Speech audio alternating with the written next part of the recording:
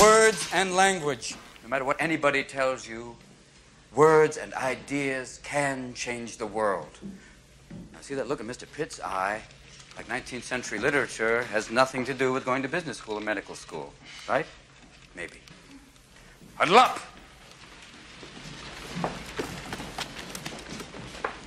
The quote from Whitman. O me, O life of the questions of these recurring, of the endless trains of the faithless, of cities filled with the foolish, what good amid these, O me, O life? Answer, that you are here, that life exists and identity, that the powerful play goes on and you may contribute a verse.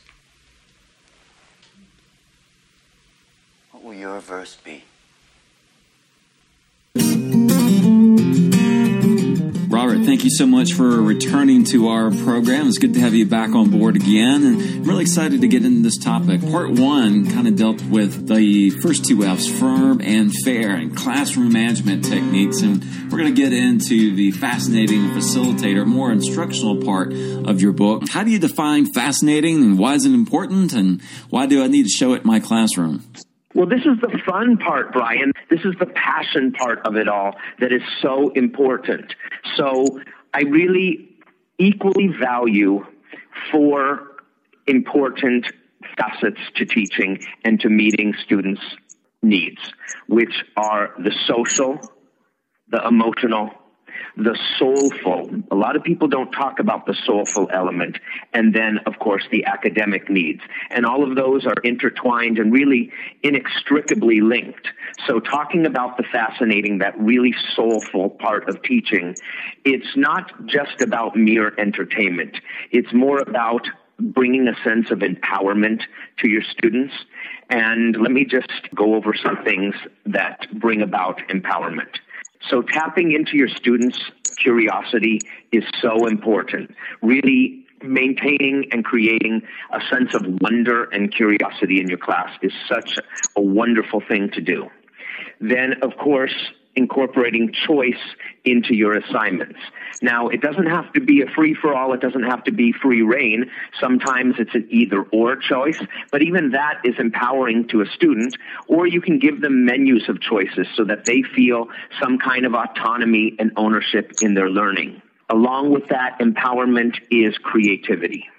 When you let students be creative, it really just awakens their passion and their purpose and their drive.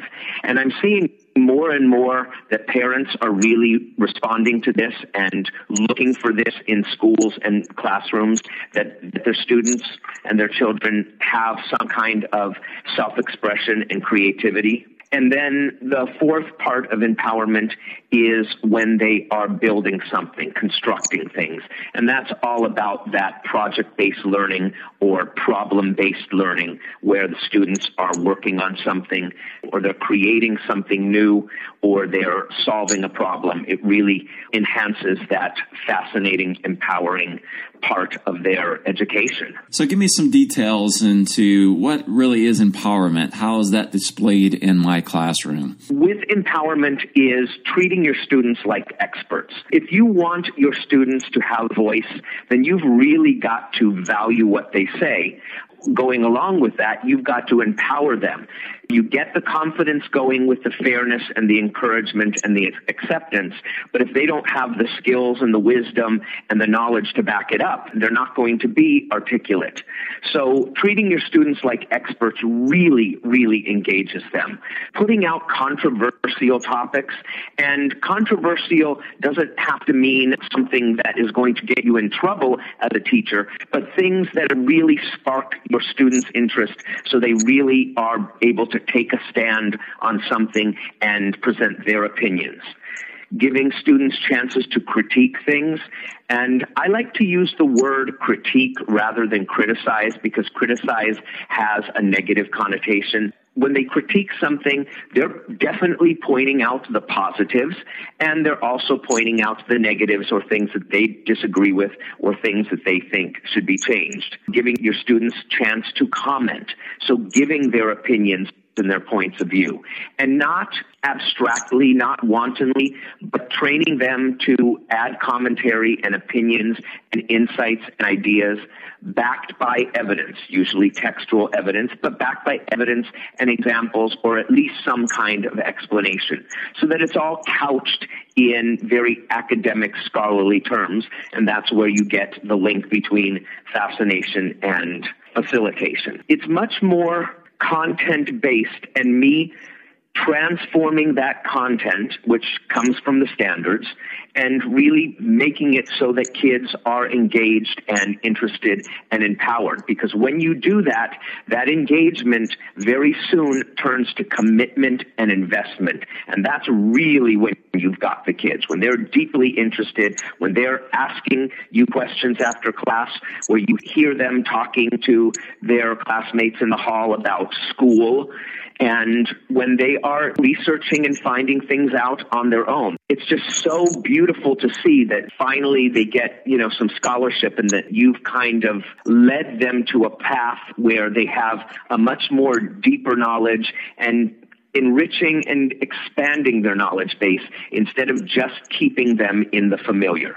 The familiar is a great place to go to and return to and maybe start, but you constantly want to be pushing the boundaries and constantly wanting to broaden students' horizons. All right, Robert, I can hear some teachers in my audience saying, you know what, it's hard for me to convey that and within myself, that fascination with my instruction, because I'm not really inspired within. I'm micromanaged. I don't feel supported, and I'm just going through the motions. Robert, what can you say to that teacher who's struggling with those issues? This is important, Brian, and I'm so glad you brought this up, because this is why teachers burn out, and it just can't happen.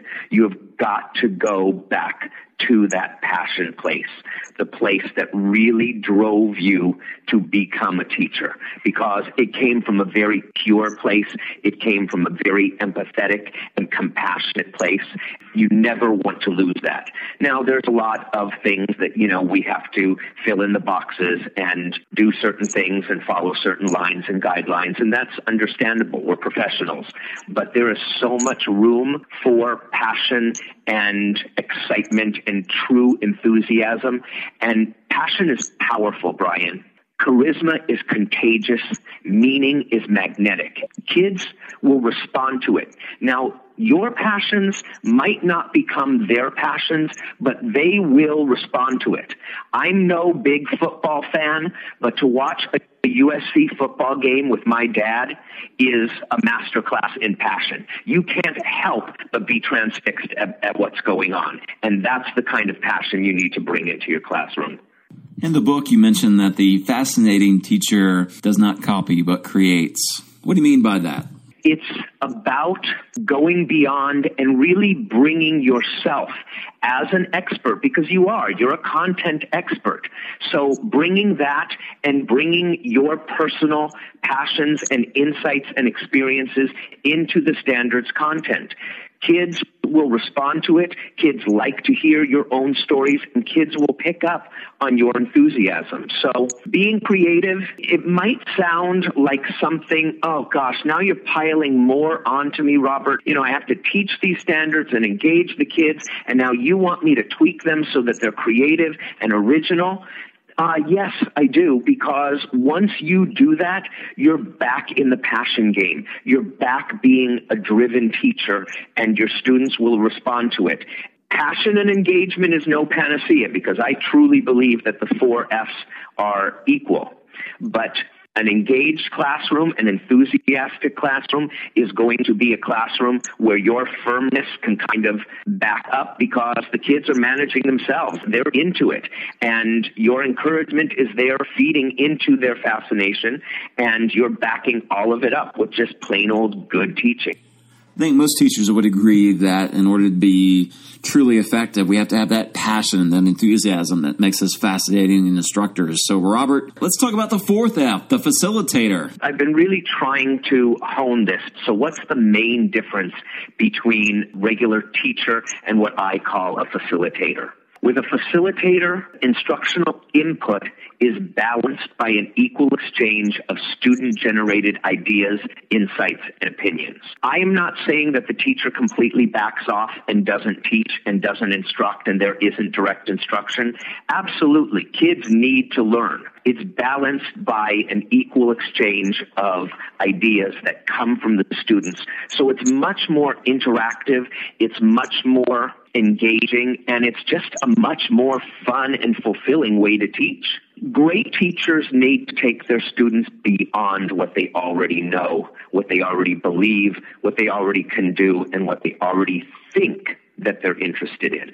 We want to, as I was saying, push the boundaries and expand students' horizons. We don't have to convince them right away. At first, they might think, oh, gosh, this has nothing to do with me. Why are you talking about sharecropping in the 1930s and the Great Depression? I don't understand this at all. It can be made engaging. And once you take them beyond the surface, you take them below the surface so that they explore and discover new insights and connections to what they had previously known or believed. It's really important to go deep with facilitation.